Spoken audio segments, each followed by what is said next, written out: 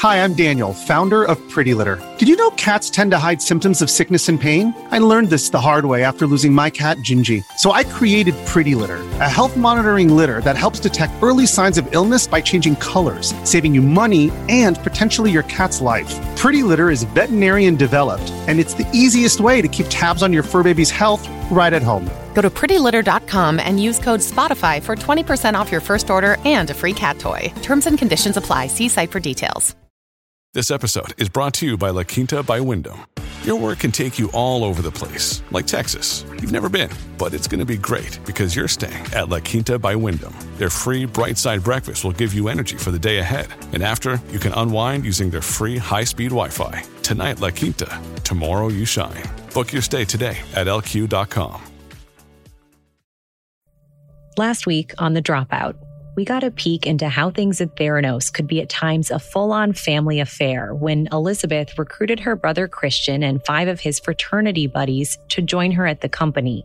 They came to be known as the Therabros. Where did you go to college? Duke University. Now, you came to the company because you knew Christian Holmes, who was your fraternity brother at Duke, correct? Correct. And there was more drama from the jury pool when a third juror was dismissed, this time for repeatedly playing the puzzle game Sudoku during witness testimony. At this point, we have 3 jurors dismissed. It's extremely troubling. It brings us one step closer to a potential mistrial in this case, which would be devastating for the government. This week, we hear from high-profile companies and individuals who invested millions of dollars into Theranos. The prosecution reiterating that these investments were made on the basis of what they say was a pattern of misinformation, exaggeration, and outright lies, coming from Elizabeth Holmes herself. I think it's a huge deal to transition from rosy forecasts to lies about what you can do. And we hear from a Pfizer scientist who speaks to the supposedly doctored document that Theranos showed these investors and others to lure them in. When you see an actual doctored document with your own 2 eyes, I mean, that's almost impossible to rebut. And so this was a huge moment for the government.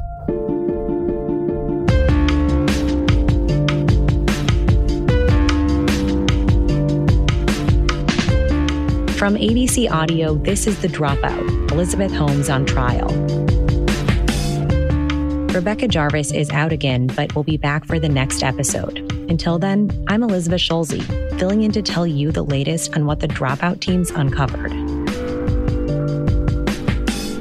Here's episode 11, The Investors.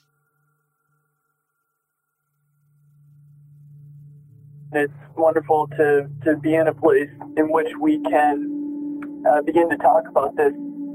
On December 20th, 2013, Brian Tolbert, the vice president of finance for an investment firm called the Hall Group, was sitting in his Frisco, Texas office, listening to Elizabeth Holmes host an investor conference call.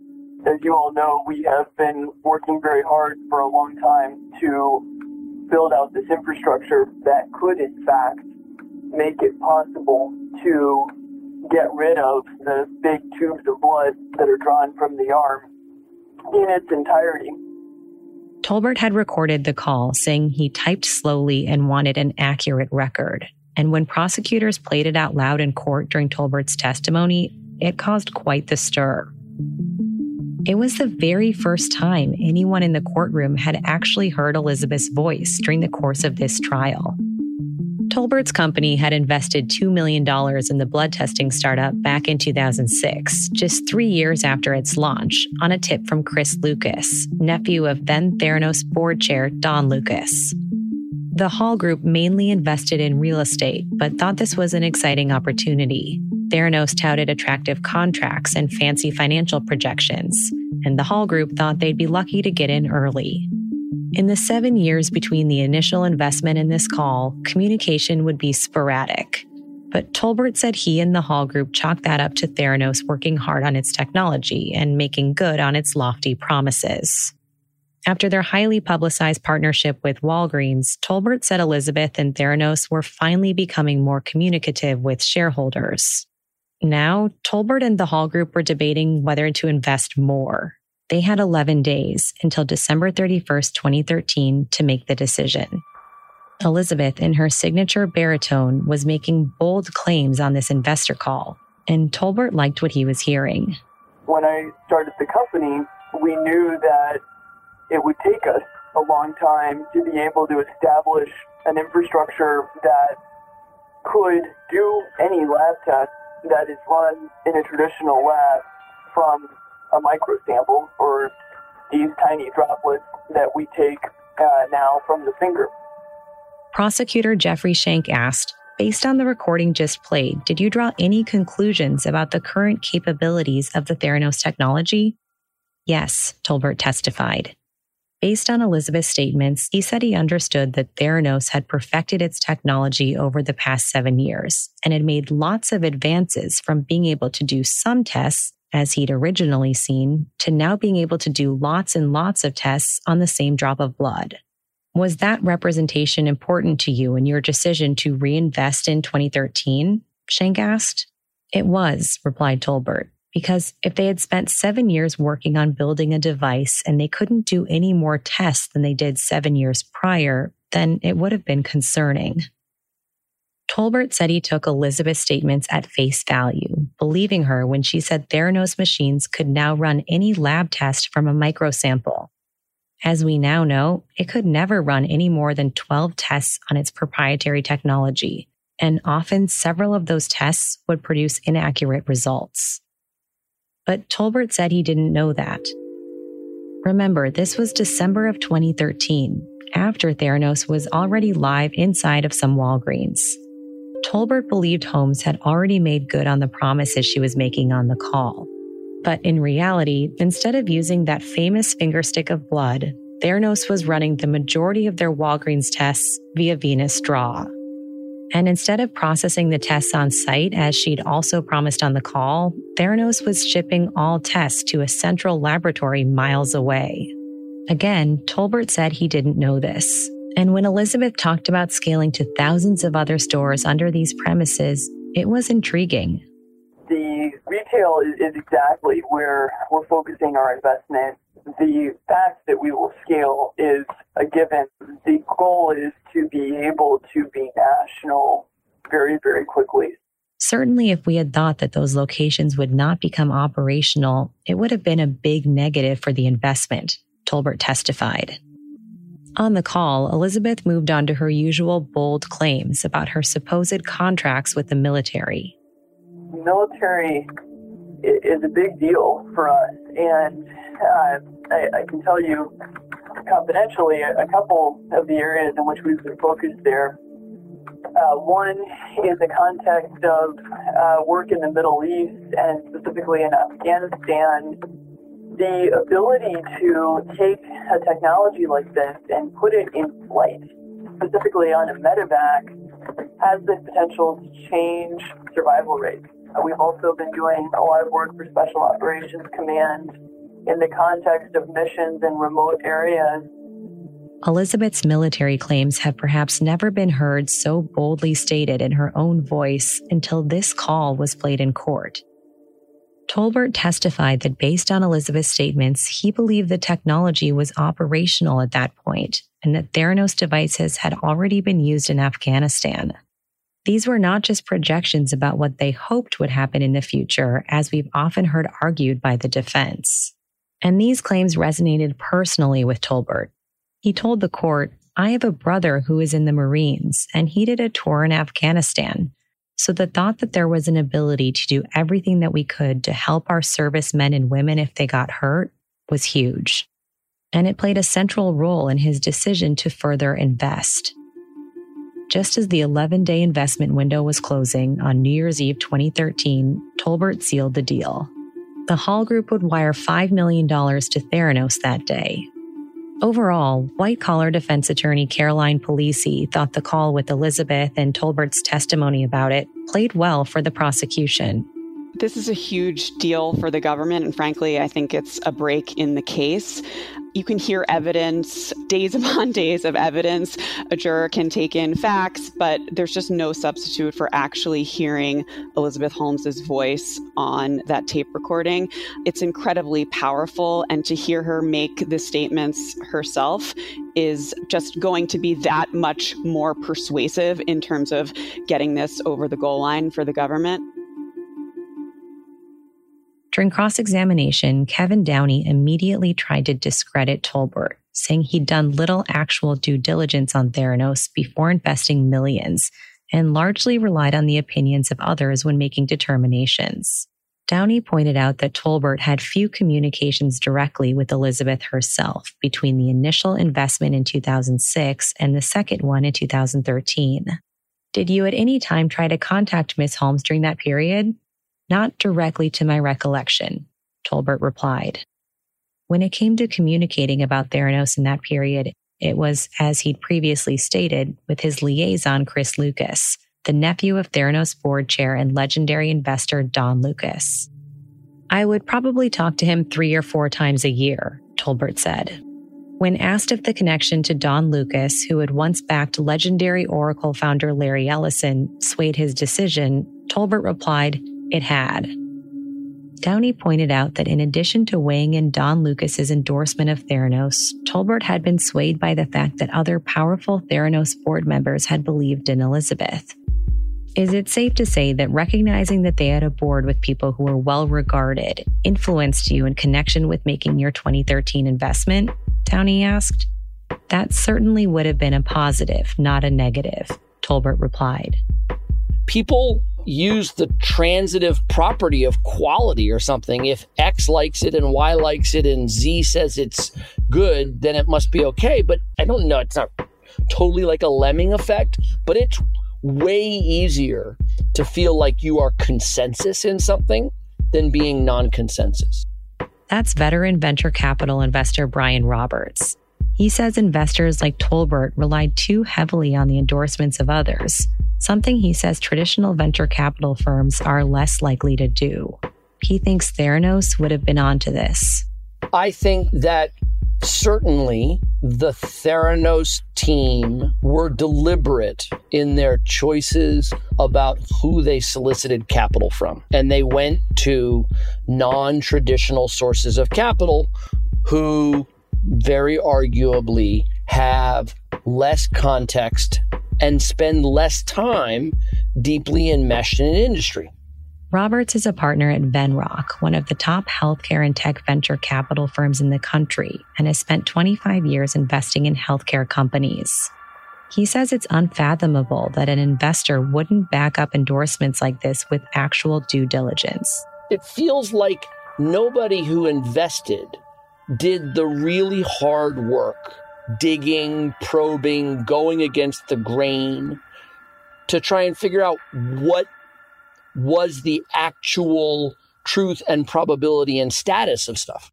Roberts said he had heard about Theranos when the company was fundraising. His firm was never pitched, he says, because of its background as a traditional technology and healthcare investment firm. I do remember the first time I heard about a company called Theranos. It was after they raised their first big round and made some noise about it. The company felt like a very hard business to make work. It was trying to innovate in commodity diagnostic testing, which was very concentrated in a couple of different vendors, LabCorp, Quest, and really required a lot of bricks and mortar blood draw, etc. Like, it felt like a hard business to me, but it certainly was one where many times over a 3 or 4 year period, somebody would come up to me and say, "Oh, Brian, you're a good healthcare investor. Are you invested in Theranos?" And I'd go, "No." And they'd say, oh, well, I thought you were a good healthcare investor. Maybe not so much. Roberts stuck to his guns, but others like Tolbert were not so skeptical. And in the cross-examination, defense attorney Downey continually pointed out Tolbert's lack of due diligence after he'd been on that investor call with Elizabeth. Did you follow up after the call to ask to see any contracts or other agreements between Theranos and the military? He asked. I did not, Tolbert replied.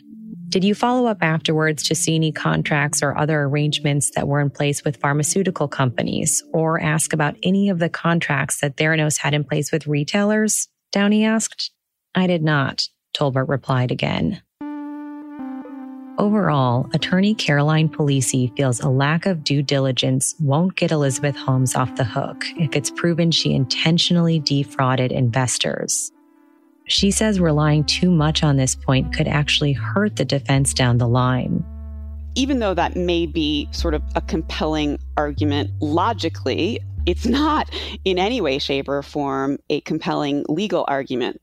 The crime of fraud has nothing to do with, whether or not investors ultimately invest or not, or how much diligence they did. It simply is irrelevant. It's a little bit of a shame on you defense, which isn't going to cut it when it comes time to actually making closing arguments, because it's not actually a viable legal argument and the judge is not going to let it in. Legal defense or not, venture capitalist Brian Roberts thinks in the end, both the Hall Group and Elizabeth came out badly. In my opinion, all of those investors should have done a lot more work to uncover the fact that they were being lied to.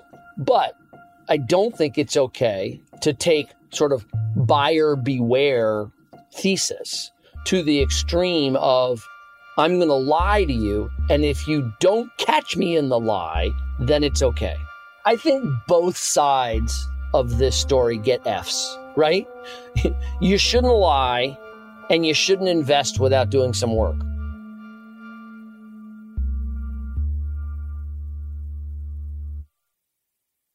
This is Brad Milkey, host of ABC's daily news podcast, Start Here.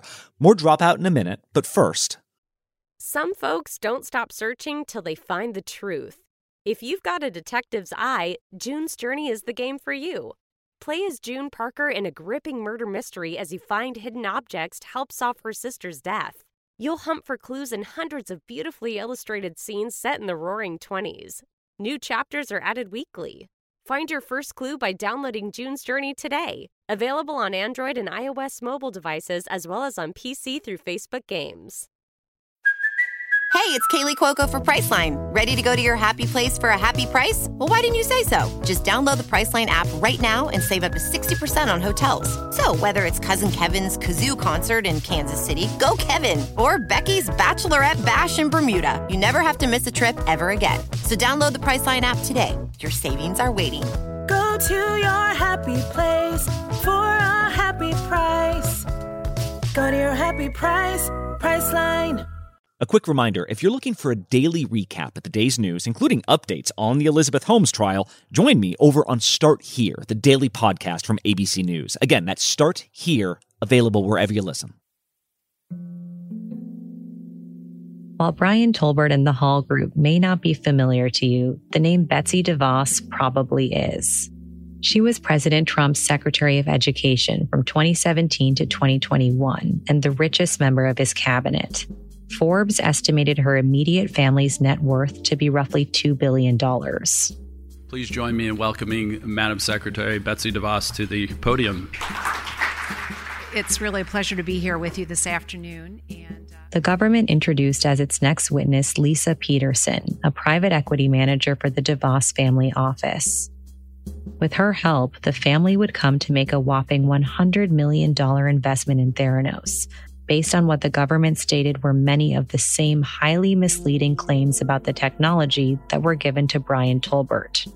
Peterson first learned about Theranos from her boss, Jerry Tabergen, the CEO of the DeVos family office. He met Elizabeth at a conference in September of 2014, as Elizabeth recalled in her 2017 SEC deposition.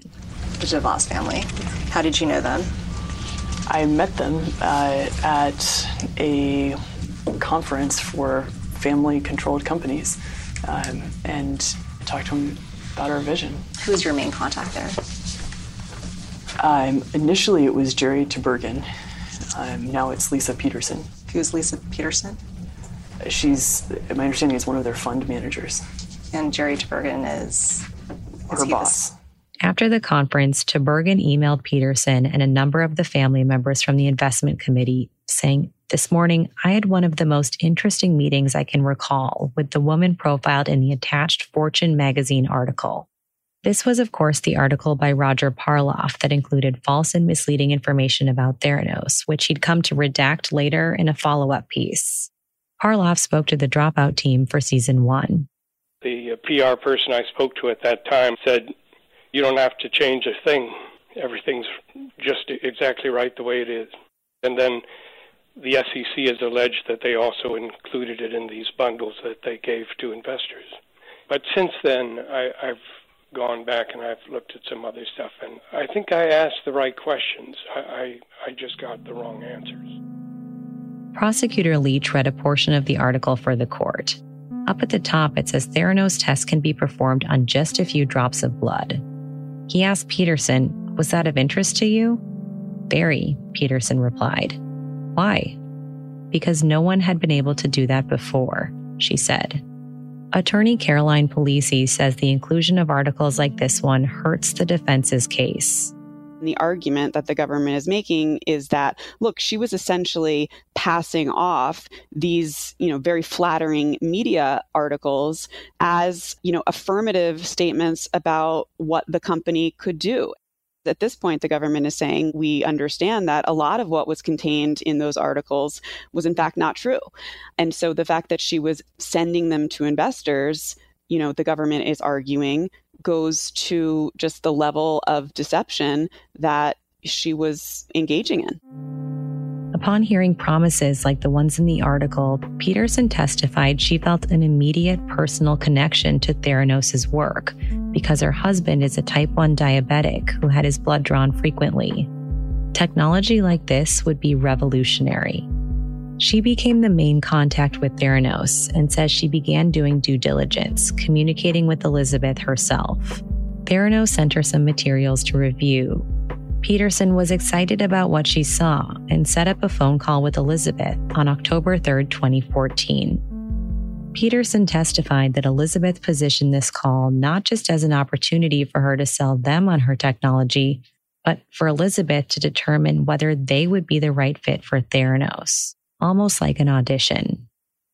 The situation was characterized that she was kind of handpicking 5 or 6 private families to invest in her company, Peterson testified. So it was very much characterized that she was inviting us to participate in this opportunity. Elizabeth testified about the types of investors she was looking for in her 2017 SEC deposition. The DeVos family fit the bill. We were looking for family-owned businesses or family-controlled companies and leadership who wanted to invest in something for the really long term. And we identified a group of people to try to bring in for that. Polisi says this was a deliberate tactic. She sort of portrayed it to these investors as, you should be so lucky. We have so many people that want to invest and are lining up that, we're giving you the sort of inside track here and you should take it and run with it. It did create this level of FOMO amongst investors. After the phone call, Peterson put together a thorough memo of things that had been presented to her in the call and in the binders that Theranos had sent to them. At this point, did you have any other source of information from Theranos besides Miss Holmes? Leach asked. The phone call from Miss Holmes and the binders were the 2 things she was making her determinations on, as well as what I could find on the internet, she said. Leach began to read some of the claims that were given to the DeVos family in the binders. Instead of vials of blood, Theranos requires only a pinprick and a drop of blood to perform hundreds of tests, from standard cholesterol checks to sophisticated genetic analyses, one of the documents read. It then says the results are faster, more accurate, and far cheaper than conventional methods. Recall, this was after the Walgreens launch and after Theranos lawyers had flagged this type of language as problematic. Peterson testified that these points were relevant because it showed that this was going to be a game changer for healthcare. And like Tolbert, there were claims about Theranos being comprehensively validated by 10 of the top 15 pharmaceutical companies. Included in the binder was a report supposedly from Pfizer with what the prosecution alleged was a doctored Pfizer logo. Did you believe that this report was prepared by Pfizer? Leach asked. Yes, Peterson replied. Why did you believe that? Because the logo was on it. Peterson testified that the alleged Pfizer document was very relevant to their decision to invest in Theranos because it validated everything that she was telling us about being vetted by a large external independent third party. Additionally, the binder included those claims we've heard about the military.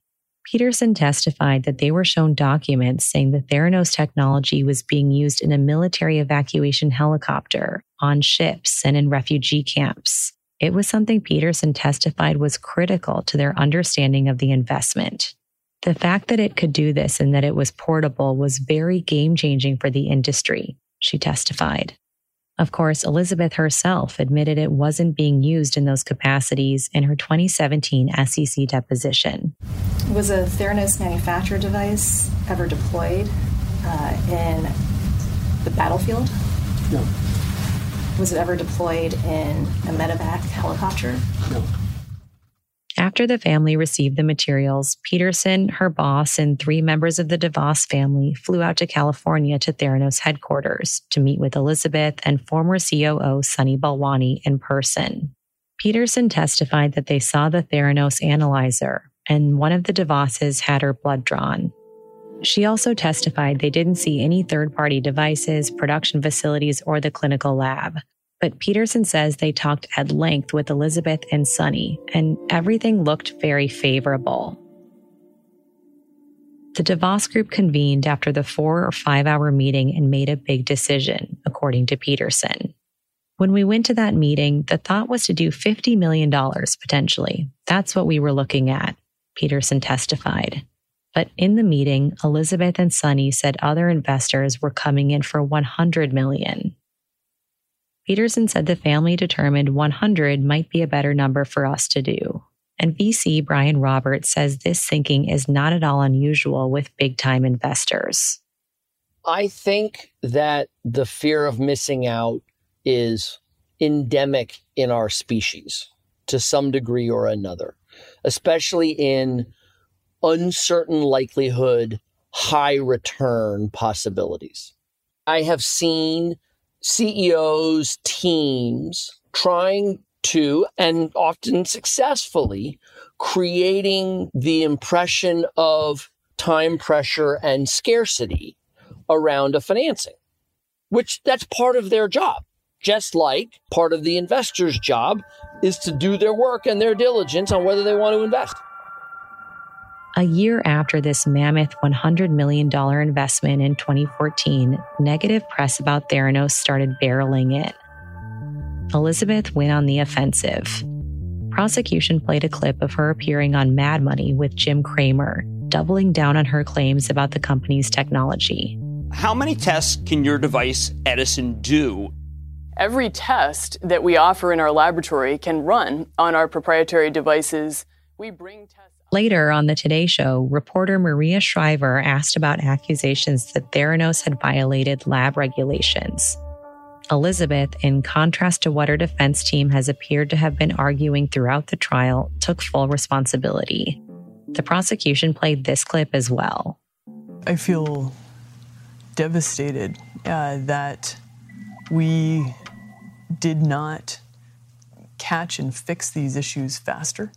You hold yourself responsible for hiring the wrong people, not doing the proper oversight, not giving the proper controls. What do you hold yourself responsible for? I'm the founder and CEO of this company. Anything that happens in this company is my responsibility at the end of the day. Only 11 days after this segment aired, Peterson and her boss, Jerry Tabergen, took a trip to Palo Alto to meet Elizabeth again. It was the first time Peterson says they were able to talk to Elizabeth in person since making their investment in 2014. And in contrast to taking responsibility for the severity of the violations on television, Peterson says that Elizabeth trivialized the incident. Did she say that in substance, that in reality, Theranos didn't feel the issues are major? Prosecutor Leach asked. Correct, said Peterson. Elizabeth very much downplayed what had been happening in the press. Leach concluded his direct examination there. During the cross-examination, defense attorney Lance Wade came out strong, continuously trying to discredit Peterson's testimony by saying she had repeatedly failed to do due diligence on Theranos prior to recommending the DeVos family office's investment. Wade addressed the doctored Pfizer report. He asked if Peterson knew the contents of it. "What was this kind of study that was done by Pfizer?" he asked. "I don't recall," she said. "You don't recall the actual work that was done with Pfizer by the company?" "No, not the specific tests that were run. No." "Do you recall anything about that study?" "Not today, no." He then asked about her due diligence on Walgreens. Had she ever visited a Walgreens wellness center? No, she admitted. Had she ever looked on Walgreens' website during her internet research? She couldn't recall. Had she ever seen the disclaimer on Theranos' website about occasionally using venous straws? "I don't recall ever seeing that, no," she said. The idea is just to completely eviscerate her credibility, to get her to really look silly in the eyes of the jury. Any points you can get in terms of the defense, in terms of showing that the witness wasn't doing her job properly, or anything that sort of makes her diminished in the eyes of the jury, can be seen as sort of a win for the defense. As Wade continued to press, Peterson shared that her boss advised her not to reach out to her contact from Walgreens. This was largely an invitation-only situation, she told the court, and she said that they felt if they circumvented the process, they would be uninvited to participate in the opportunity. "We were very careful not to circumvent things and upset Elizabeth," she said. Venture capitalist Brian Roberts said this should have been a red flag. Any CEO who doesn't want you checking, being engaged in the business, I don't know why you want to be in business with them. If someone wants you to invest money before you can do your work, or someone says, "Oh, no, you can't do work, you just have to give me the money." If you don't walk away, that's on you. Wade then asked if they had requested test data or brought in outside scientific and regulatory experts or an attorney. Peterson testified no to all. She said she flipped through everything, but that she wasn't a scientist. "We were relying on what we were told by them on the accuracy of the analyzer," she said. Wade confirmed with Peterson that she didn't ask for any follow-up material after reviewing the binders and asked if she knew of anyone else who had looked at them. "I'm not aware, no," she said. She didn't ask for contracts or confirm Theranos patents with public records, all things Wade pointed out were common in due diligence. Robert says it's highly unusual for an investor not to perform this type of work before making an investment. I would argue diligence is tens, bordering on hundreds of hours, and most of it is not spent with the team. Most of it is spent trying to prove yourself incorrect on how wonderful you think the product and need are, right? And if you can't prove yourself incorrect, then make an investment. Throughout the 3.5-hour cross-examination that would continue into the next day of court, Wade made it clear that Peterson did not possess a strong knowledge of what the investment entailed or what Theranos as a company was doing. He also challenged the testimony that Peterson had made regarding the decision to up their investment to $100 million following the Theranos visit. "Are you aware that there was actually discussion and a belief going into the trip to California that they probably would make a $100 million investment?" he asked. Peterson said she wasn't aware of the conversation. But then Wade showed an email between her boss and the COO of the DeVos family office a few days prior to their Palo Alto trip, stating that the investment would probably be a $100 million investment. Following Peterson's testimony, prosecutor Robert Leach brought up an issue with the judge regarding Wade's cross-examination, specifically with what he called victim blaming. Prior to the start of the trial, Judge Davila ruled that someone's lack of knowledge or due diligence of Theranos could not be argued as a defense. And Leach felt that Wade's cross-examination, which seemingly centered almost entirely on this, violated this ruling. Judge Davila pointed out that there was no objection during testimony, but also that Peterson's due diligence can't be brought up when the defense ultimately makes their closing argument at the end of the trial. This is an absolutely crucial point, according to attorney Caroline Polisi. What they do at the end of trial is put all of the pieces of the puzzle together. And the point that was raised this week is that, well, the judge is not going to allow the defense lawyers at the end of the trial try to put the pieces of the puzzle together in a way that is blaming the victim. And so the answer to these questions may be admissible evidence and they may be relevant for some other issue, but they can't then be put together in a legal argument to say that they should have known better or somehow that this absolves Elizabeth Holmes of any guilt in this case. This episode is brought to you by Shopify. Whether you're selling a little or a lot, Shopify helps you do your thing, however you cha-ching. From the launch your online shop stage, all the way to the we just hit 1 million orders stage. No matter what stage you're in, Shopify's there to help you grow. Sign up for a $1 per month trial period at shopify.com/special offer, all lowercase. That's shopify.com/special offer. At Evernorth Health Services, we believe costs shouldn't get in the way of life-changing care, and we're doing everything in our power to make it possible. Behavioral health solutions that also keep your projections at their best? It's possible. Pharmacy benefits that benefit your bottom line? It's possible. Complex specialty care that cares about your ROI? It's possible. Because we're already doing it. All while saving businesses billions. That's Wonder made possible. Learn more at evernorth.com/wonder. In the testimony of both these multi-million-dollar investors, one striking detail pops up that we've heard in testimony many times before.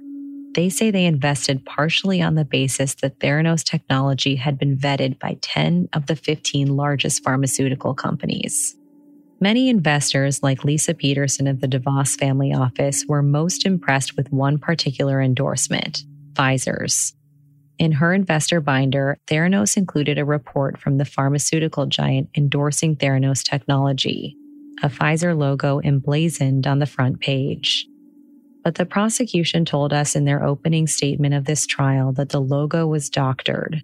And now, with the next witness, we appear to have the testimony to back this up.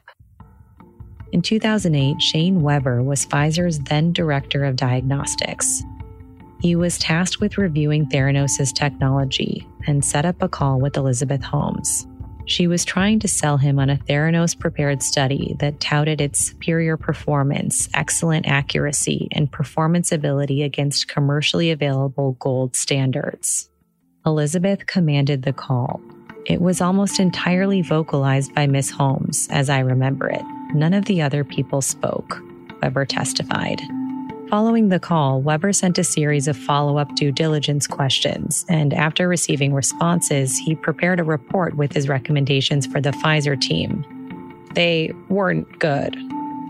You wrote, Theranos does not at this time have any diagnostic or clinical interest to Pfizer, Prosecutor Leach read. Was that your recommendation? It was. And why was that your recommendation? Weber told Leach that the Theranos technology wasn't able to run the type of tests that Pfizer needed, wasn't FDA approved, and wasn't ready for use. Weber went on to testify that in the hour-long call with Elizabeth, Theranos verbally provided oblique, deflective, or evasive, non-informative answers to technical due diligence questions. And then, of that study Elizabeth shared, Weber wrote, Theranos has provided a poorly prepared summary document of their platform for home patient use. And then, the 9 conclusions in their summary document are not believable based on the information provided. Weber's supervisors agreed with his recommendation. And although they agreed to check in with Theranos every 6 months, a partnership would never happen. Did you ever change your recommendation at any point? Leach asked. No, I did not, Weber replied. But that didn't seem to matter to Theranos. Prosecutor Leach turned the court's attention to a now familiar document. It was the same document Elizabeth had originally sent to Pfizer, the one we've just heard Weber vociferously discredit. but this time the document contained that Pfizer logo on the left-hand corner. This was the copy of one sent to Walgreens, the same one that would be sent to investors like the DeVos family, Rupert Murdoch, and others. Leach set up the two documents side by side for the court to see. Did you approve of the use of the Pfizer logo on the document provided to Walgreens? I'm not aware of any Pfizer approval for the use of the Pfizer trademarked logo on this document, Weber answered. Here's Caroline Polisi. That's a huge moment because you can make the argument, well, people misunderstood what she was trying to say, or maybe there's some wiggle room here. She really didn't have any intention of misleading anybody. But when you see an actual doctored document with your own two eyes, I mean, that's almost impossible to rebut. And so this was a huge moment for the government. In fact, Weber went on. He said he would never be allowed to approve the Pfizer logo on an external document for another company, as that is the purview of Pfizer legal and trademark. Leach went on, would it be fair to say in 2010 or after that Pfizer endorsed Theranos' technology? No, Weber answered. Do you agree with the statement that Pfizer validated Theranos' technology? No, I do not. And is it right to say that you came to the opposite conclusion? I did. The cross-examination was brief. Defense attorney John Klein pointed out that Theranos had dealings with Pfizer for a few years before Weber joined. Weber agreed with this, but said he had received all of the documentation and the studies, and so had the body of knowledge necessary to assess their interactions. Klein went on to emphasize that Weber only spent 3 months working with Theranos and that he never visited Theranos headquarters or examined the machine in person. One thing conspicuously left out of their cross-examination, any talk of that allegedly doctored report. They didn't cross on this issue because there's nothing to cross. They can't, deny that these were doctored documents, and that is going to be a very compelling argument. Certainly something that the prosecution in closing arguments is going to point out to the jury. As the trial enters its 9th week, those closing arguments and a verdict are looming closer. Everyone wants to know, how will this trial's outcome affect future investments in biotech and healthcare companies? Venture capitalist Brian Roberts thinks it won't move the needle as much as you might think. I do not believe that the Theranos story has any effect on how people will fund healthcare companies. I think that it is such an outlier. I hope it makes people do their work and do their diligence on investments. But I don't think it's going to alter the amount of capital or where the capital goes because it's such an outlier. I feel like a not guilty verdict is at least implicitly, perhaps explicitly, telling the world that it's okay to lie. So that would be disappointing. But I don't think a guilty versus not guilty verdict will have any effect on investment dollars. With these witnesses wrapped, we expected to hear from others. But in the latest disruption of US v. Holmes, a water main break shut down the entire city block. No running water in the courthouse meant no court. Proceedings were shut down. Rebecca will be back next Tuesday to report how things unfold from here. Tune in for that.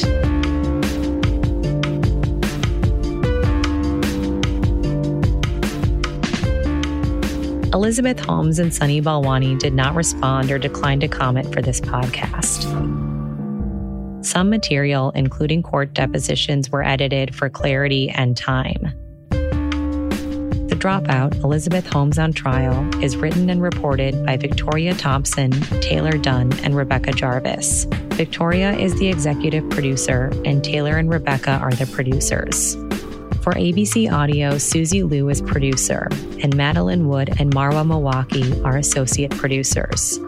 Dia Athen and Miles Cohen are our court producers. For ABC's business unit, our associate producer is Victor Ordonez, and our production assistant is Lane Nguyen. Mixing and scoring is by Susie Liu and Evan Viola. Evan also composed the music for The Dropout. Our artwork is by Teddy Blanks at Chips NY and Cedric Honstadt. For ABC Audio, Liz Alessi is executive producer. Special thanks to Josh Cohan, Elizabeth Russo, Ian Rosenberg, Eric Abram, and Stacia Deshishku. Be sure to subscribe to the Dropout podcast. And if you like what you heard, leave us a review. Listen to new episodes every Tuesday.